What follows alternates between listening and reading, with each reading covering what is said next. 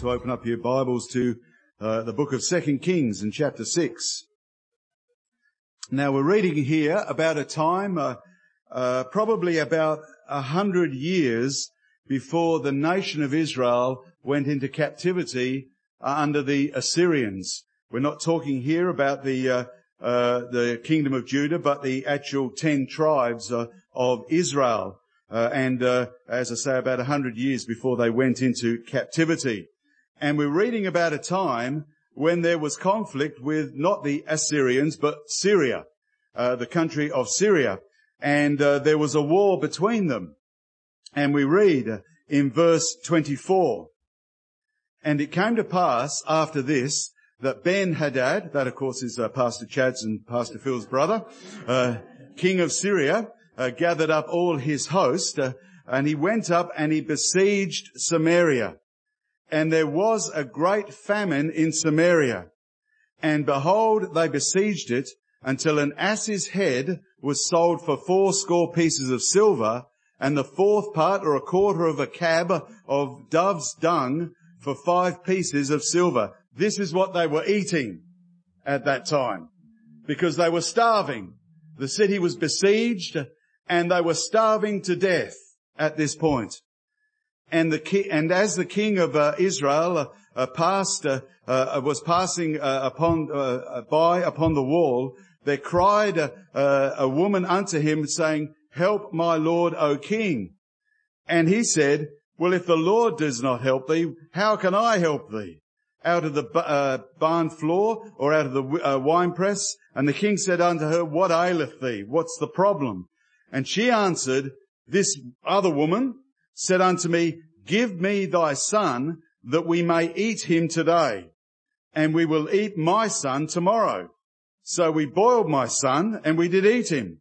And I said unto her the next day, Give thy son, that we may eat him, and she hath hidden her son.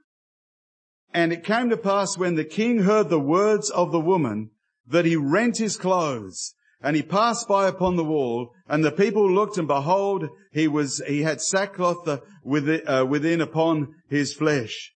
So we get this picture here of just an abject, hopeless situation of total despair.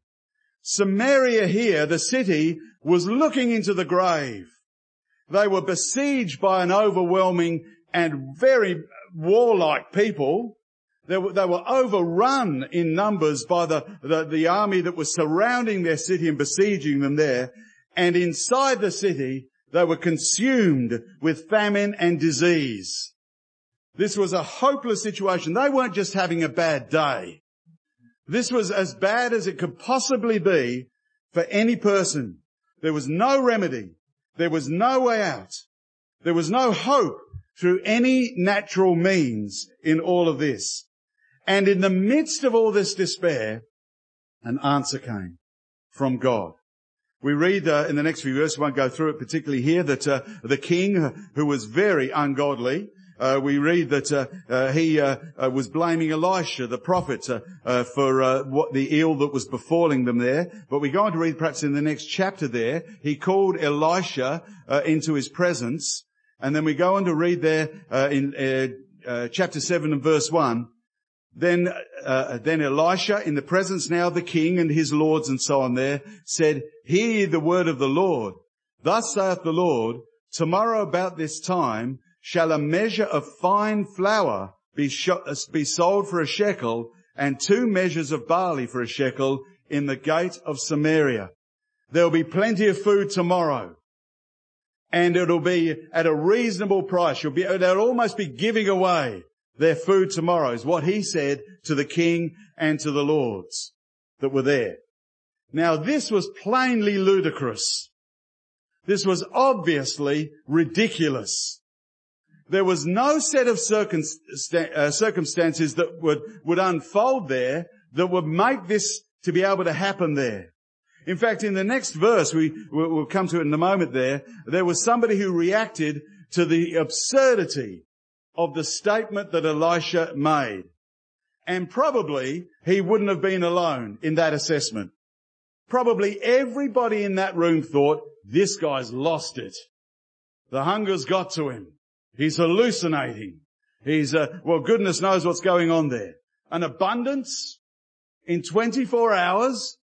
We're reduced to eating the heads of donkeys and our own children at times.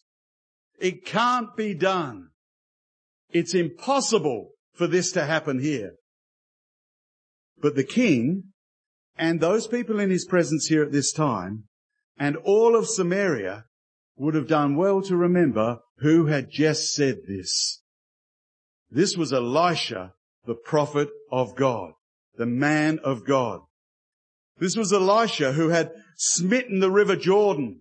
We read about the time when he and Elijah went over the river and he came back on his own. He smote the river and it parted for him. And he walked across the river Jordan there. It was Elisha who healed the poisoned waters that we read of a little later on in the story of Elisha there. It was Elisha who prayed and multiplied the oil that the widow had, and so that it never ever ran out. The abundance just kept coming for her. It was Elisha there who raised a son of a particular Shunammite woman there from the dead. He raised this child from the dead. It was Elisha who healed Naaman of an unhealable disease, the leprosy that was smiting him at that time there. It was Elisha that caused an iron axe head to float. Something impossible, it's out of this world stuff. And of course it was Elisha who at one point in his life was surrounded by chariots of fire when Elijah was taken up into heaven. This was Elisha. He was worth listening to and taking hold of what he said. And what were his opening words there? Hear ye the word of the Lord. Hear ye the word of the Lord. And those words were the things perhaps that provoked the derision and disbelief and the scorn. Hear ye the word of the Lord. And that's always been good advice. It's good advice to those that follow the Lord. It's good advice for everyone. Hear the word of God. Don't just hear it, live it. Take it in and make it the foundation of your life. And we can trust then that if God says, I will give an answer, then God will give an answer. Way back in the book of Genesis, in the very beginning there, we read about the various stages of the creation of God. And it says there that God said, let this happen. Let the heavens be formed, and let the earth be formed, and let the things upon the earth be formed. And at the end of each one of those commandments, it says, and it was so. That's the way it was. God spoke, and it was so. And, hallelujah. The foundations of our universe, spoken by the word of God, promised by the word of God, and it was so. Now we're going to read there in the next verse there, and then the Lord, we read about this guy here. We'll see what Elisha had to say to him. Verse 2, and then the Lord on whose hand the king leaned answered the man of God and said, behold, if the Lord should make windows in heaven, might this thing be? And Elisha said, behold, thou shalt see it with thine eyes, but thou shalt not eat thereof. Next verse. And there were 4 leprous men at the entering of the gate, and they said one to another, why sit we here until we die? And so we're now introduced in this story here to 4 people that we would consider to be nobodies in this. They were outcasts. They were lepers. They were unclean. They were rejected by the city there. And only sitting in the gateway there because the city was under siege. They should have been outside the city. But they chose not to be because of the dangers involved and so on there. And these 4 people become the heroes of this story. Now, we shouldn't be surprised by this.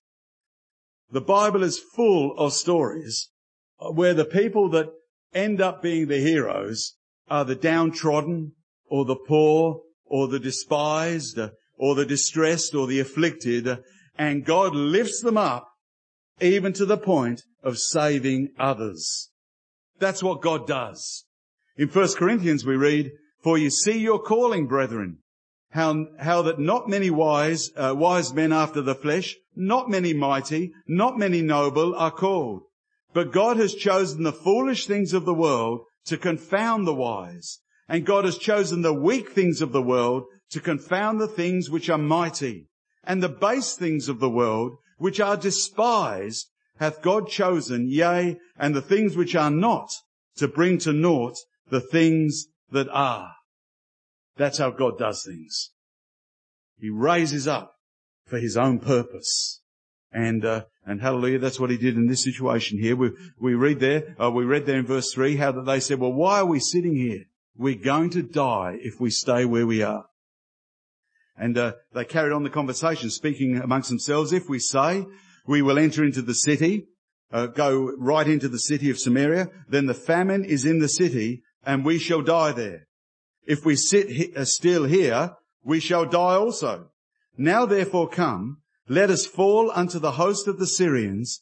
If they save us alive, we shall live. And if they kill us, we shall but die. We're going to die anyway. And they rose up in the twilight to go unto the camp of the Syrians. And when they were come to the uttermost part of the camp of the Syrians, behold, there was no man there.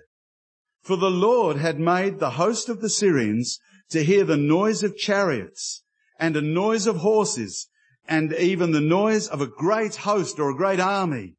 And they, the Syrians, said one to another, Lo, the king of Israel hath hired against us the kings of the Hittites and the kings of the Egyptians to come upon us. Wherefore they arose and they fled in the twilight. Notice the timing there. When the lepers decided to get up and go, that's when the Lord made this great noise to happen in the ears of the people there, the enemy, and they fled. It says they left their tents and their horses and their asses, even the camp as it was, and they fled for their lives. Everything changed in the twilight when the lepers decided to go forward because they had nothing to lose. Hallelujah. In verse 8, and when those lepers came unto the uttermost part of the camp, they went into one tent and they did eat and drink. They couldn't believe it. They found all this stuff there with none of the enemy there whatsoever. Everything just there. And so they went into one tent and they did eat and drink, and they carried out thence silver and gold and raiment, and they went and hid it. They can come back to it later on. All this riches there. And came again and entered into another tent, and they carried out thence also, and they went and hid it. Then said one to another, we're not doing well here. This is a day of good tidings, and we are holding our peace. If we tarry until the morning light, some mischief will come upon us. Now therefore come, that we may go and tell all the king's household all the things that had happened here. We must tell people about this, about our provision, about the way that we've obviously been saved out of this. And so we go on to read there in verse 10. And so they came and they called unto the porter of the city, and they told him, saying, we came to the camp of the Syrians, and behold, there was no men there, neither the voice of a man, but the horses were tied, and the asses tied, and the tents as they were. And the porter of the city there, he called the other porters, or the guards, and they told it to the king's house within. And the king arose in the night, and he said to his servants, I will now show you what the Syrians have done to us. They know that we are hungry. Therefore they are gone out of the camp to hide themselves in the field, and saying, when they come out of the city, we shall catch them alive and will get into the city. He thought it was a trap. And one of his servants answered, let some take, I pray thee, five of the horses that remain, which are left in the city. These are the horses, of course, that had survived being eaten so far. They were fairly anxious, these horses, I can imagine. So this guy said, let's go and get these 5 horses. And behold, they are as all the multitude of Israel that are left in it. Behold, I say, they are even as all the multitude of the Israelites that are consumed. Let us ascend and see. And so they took 2 chariot horses, and the king sent after the host of the Syrians, saying, go and see. So he sent out some spies to spy it out there. And they went after them all the way to the river Jordan. And lo, All the way was full of garments and vessels, which the Syrians had cast away in their haste. In their hurry to go, they'd thrown away everything. All of their wealth and riches they'd thrown away. And the messengers returned, and they told the king. And so the people went out, and they spoiled the tents. That means they took of all the riches from within of the enemy there. They spoiled the tents, or took a spoil of the tents of the Syrians. And then, so a measure of fine flour was sold for a shekel, and 2 measures of barley for a shekel. And then those wonderful words there, according to the word of the Lord. According to the word of the Lord. No matter who says what, no matter who mocks and scorns, God's word will come to pass. It will happen. It's true. And if God's word was true back then, surely it's true now. Surely truth can't be bound by time. If something is true, it's true forever. And that's just what I really want to think about now in this, because this is not just an interesting and exciting and a sort of warm, fuzzy feeling inside you type story. There's a bit more to it, I believe, than this. There's a tremendous type in this story, I believe. Let's consider for a moment the position of the inhabitants of that city that night. Okay? They were in the city there, and they believed themselves to be besieged. They saw themselves as being imprisoned in their own city. They had guards on the wall because they were afraid of what lay outside.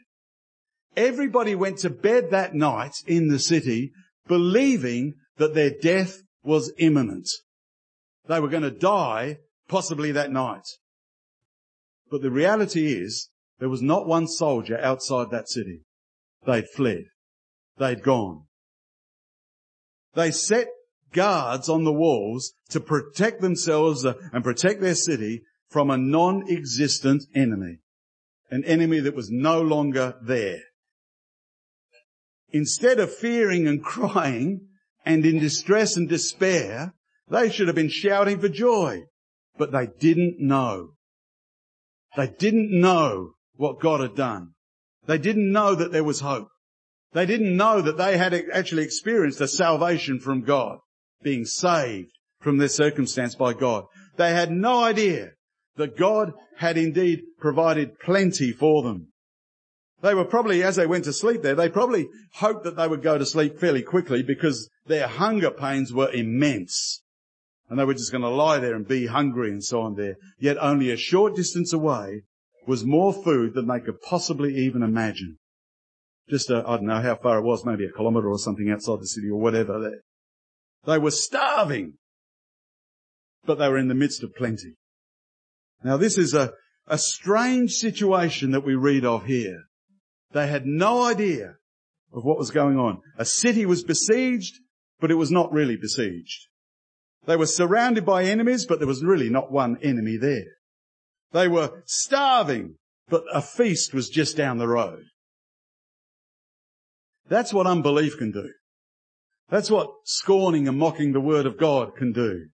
That's what, the believing and trusting in a worldly king can do. It can make you so that you're overwhelmed by all of that. And this is very much, I believe, a picture of a world around about us. Just a quote here from the book of Amos.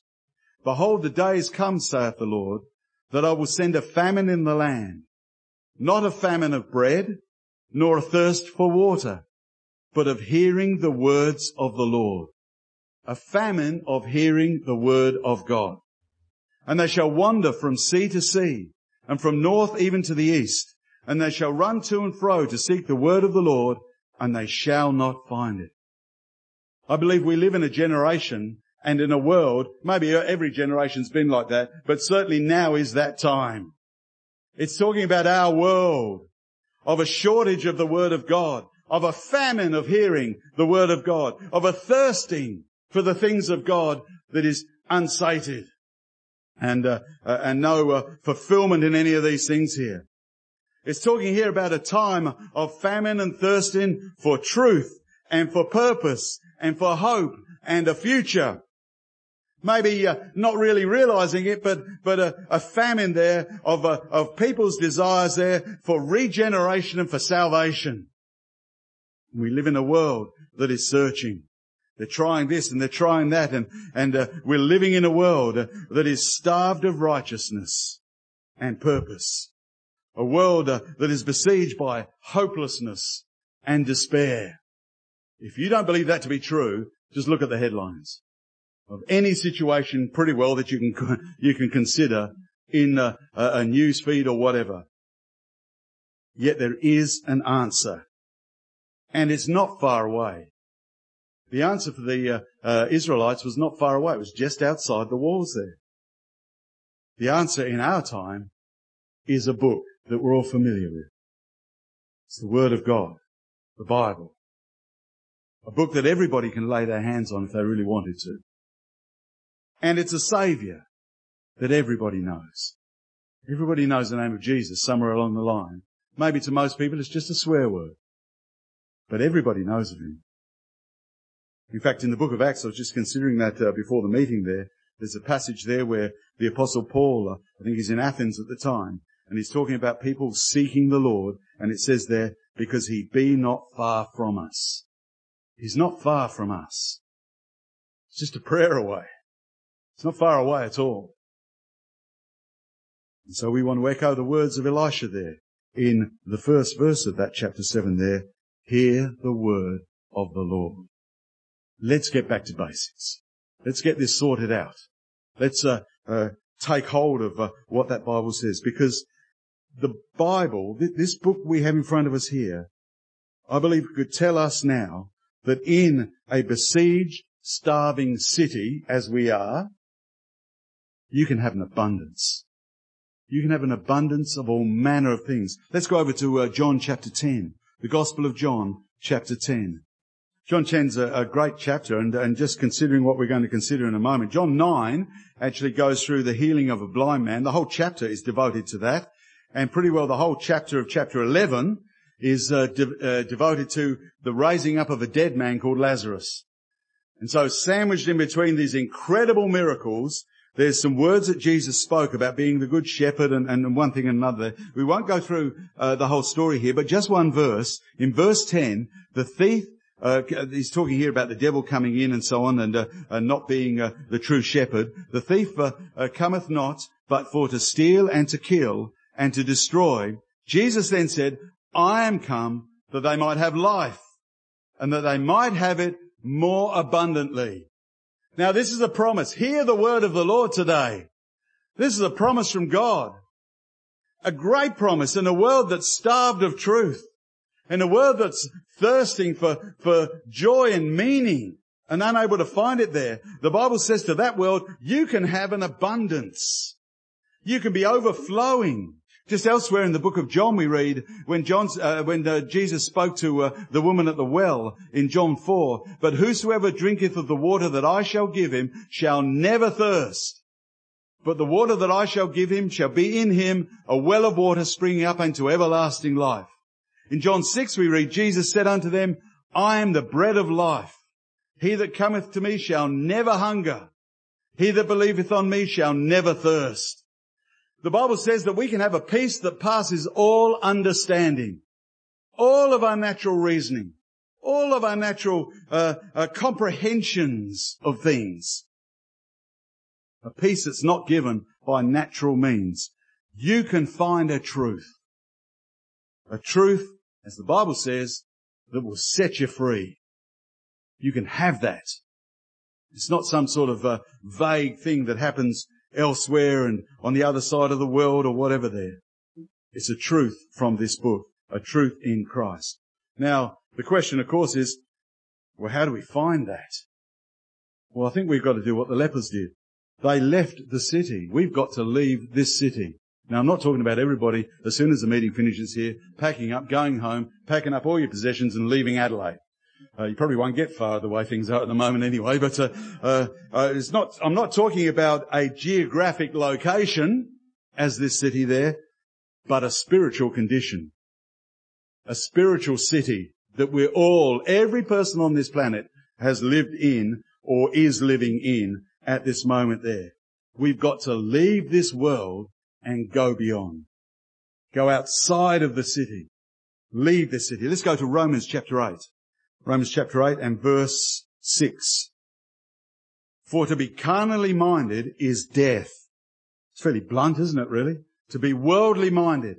To not have a mind on Christ. To not have a mind that would hear the word of the Lord is death. But to be spiritually minded is life and peace. Because the carnal mind is enmity against God. I think we heard these scriptures yesterday. For it is not subject unto the law of God, neither indeed can be. So then, they that are in the flesh cannot please God. Our own fleshly way, our own abilities, our own strivings, our own religion, we cannot please God. What's the message from this verse here? You must be born again. We must be inspirited by the power of God. And we're going to read there, but you are not in the flesh, but in the Spirit, if so be that the Spirit of God dwell in you.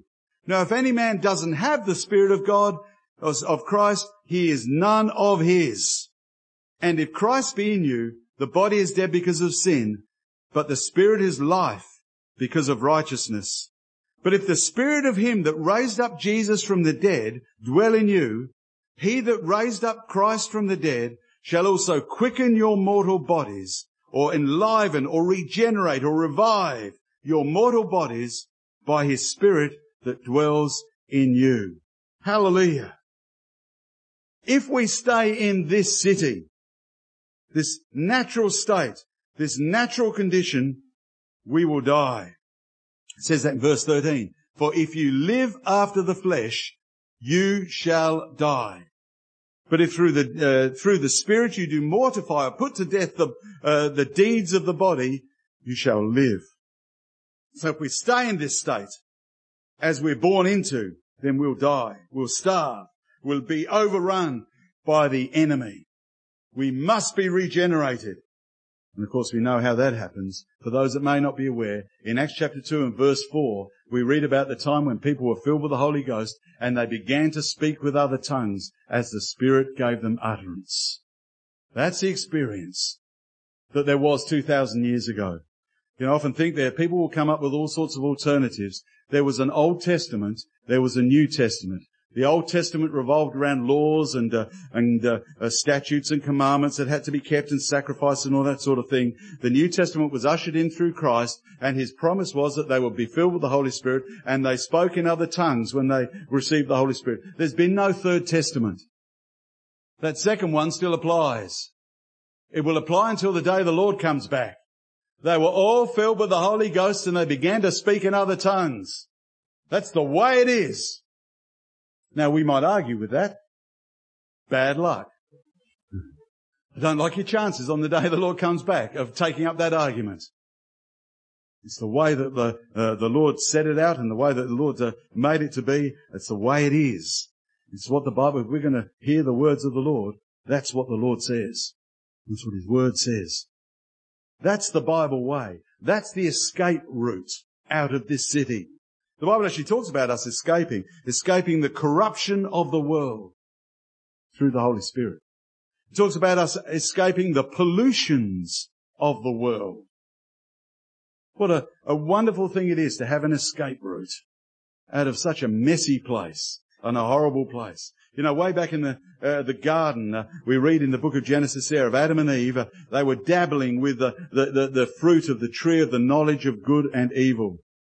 And here we are, 6,000 years down the track, still trying to collect that fruit. Collecting the fruit that was on that particular tree. Hoping to find immortality. But it doesn't work. The more of that fruit that we consume, that knowledge of good and evil that we consume, the worse things get. And what do? What's our answer to that? Let's climb that tree a bit higher and reach out a bit more for that elusive piece of fruit. It's what we do. And the whole time, there's another tree alongside, the tree of life. Christ, the Word of God, the plan and purpose of God, the love and grace and mercy of God. Israel was exhorted by various prophets there. One that came to mind was a prophet called Haggai, who just said to Israel at one time, consider your ways. Consider your ways. Think about how you do things, about your life and so on. Let's go back to the Gospel of Mark. Mark, chapter 1. Mark 1.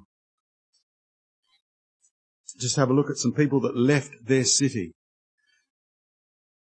Not literally leaving the city, but their world, as it were. And they were, of course, the disciples of Jesus Christ. Some of the first ones here we read about in verse 16. Mark chapter 1, verse 16.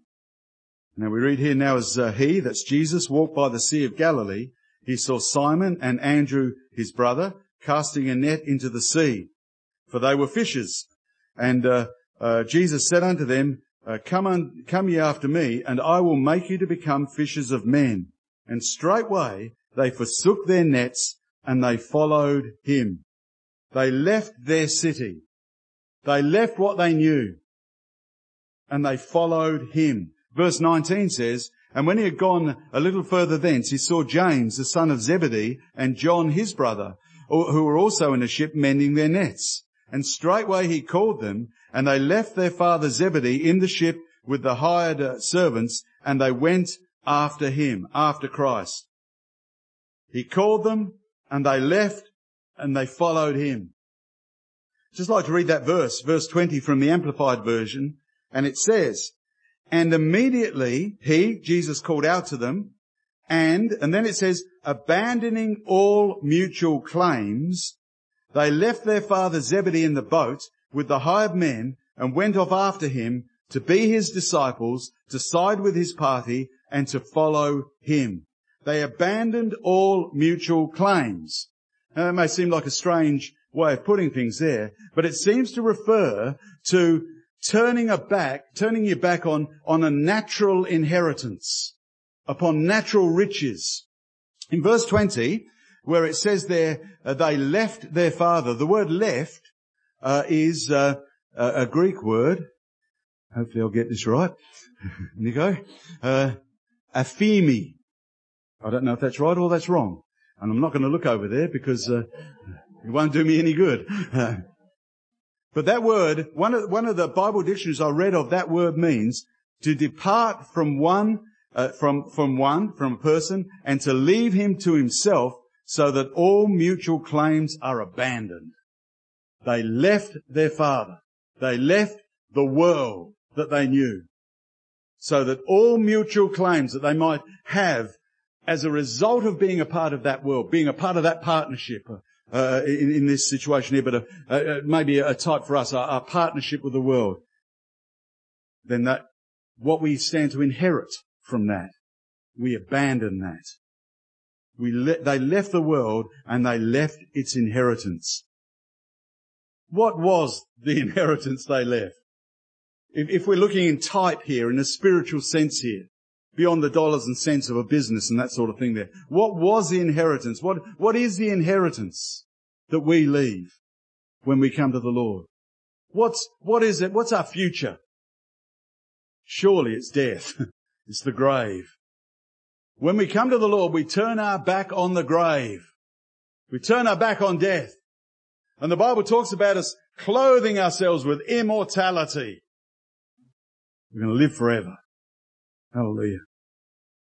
And how does that happen there? How can we do that? Well, the answer again is given to us. I think Danny Collett mentioned this in the prayer fast yesterday. In verse 17 there, Jesus said, I will make you. I'll make you. He makes us to overcome. He makes us to be a partaker of an abundant life. We don't make ourselves. We don't take hold of that ourselves, but God makes us. Over in verse 36, we read there, and Simon and they that were with him followed after him, after Christ. Simple verse. Again in the Amplified it says, and Simon, Peter, and those who were with him followed Christ. And then it says, pursuing him eagerly and hunting him out. They sought him out. They didn't just, it wasn't some casual sort of, I'll follow you, on a Sunday.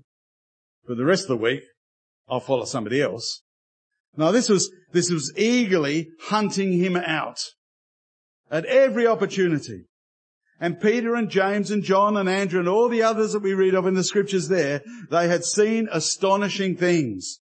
They had seen the impossible happening up until this point there. And they come to the conclusion, thou art the Christ. And that changes everything in my thinking. The whole world and universe have been waiting for thou art the Christ. Maybe that's the way we should see our world. We were just waiting for that revelation in our life through the Holy Ghost. Thou art the Christ. And these people, they went on, they found plenty, they found an abundance, and they were determined never to be separated from him. And that's what happened. For the next 50 years, for most of them, for John, I think it was probably close to 70 years, they followed him. They eagerly hunted him out to be with him. Throughout all their difficulties, throughout all the problems, and they have multitudes of problems come their way for their faith. They end up giving their lives for the gospel. But every mountain there that they were called to climb, they were able to climb because the Lord had called them on that journey. Now remember those 4 lepers. He started off, remember that story way back there? It was hours ago now. But those 4 lepers there, they found themselves with all the riches and all the provisions there, more than they could ever imagine. And they thought, we can't keep this to ourselves. We do not well. We cannot hold our peace. This is a day of good news. We must go into the city and tell them. Tell them the enemy is defeated. Tell them that he's gone. Tell them the famine is over, that there's an abundance, there's an unbelievable abundance. Come out into the field and see. That's what they were told. That's what they told each other to do. That's what they exhorted each other to do. And that, of course, is where we come in. The gospel. We may not know all the answers to absolutely everything. But I think we can all say to somebody when we're telling them about the things of the Lord, come and see. Come on Sunday. Come on Wednesday. Come to a house meeting. Just come and see. Come and check it out. And how often do we hear people, they come to a meeting and they'll say, they often say, I don't remember anything the preacher said, which is a great encouragement to us that stand up here. But often though, people will say, I just felt at home. I just felt like I belonged. Somebody said something. They sang something. There was a gift in the gifts of the Spirit that said something. Maybe the preacher did say something that stuck in my mind. Whatever. Just come and see is our invitation. All the people said, amen.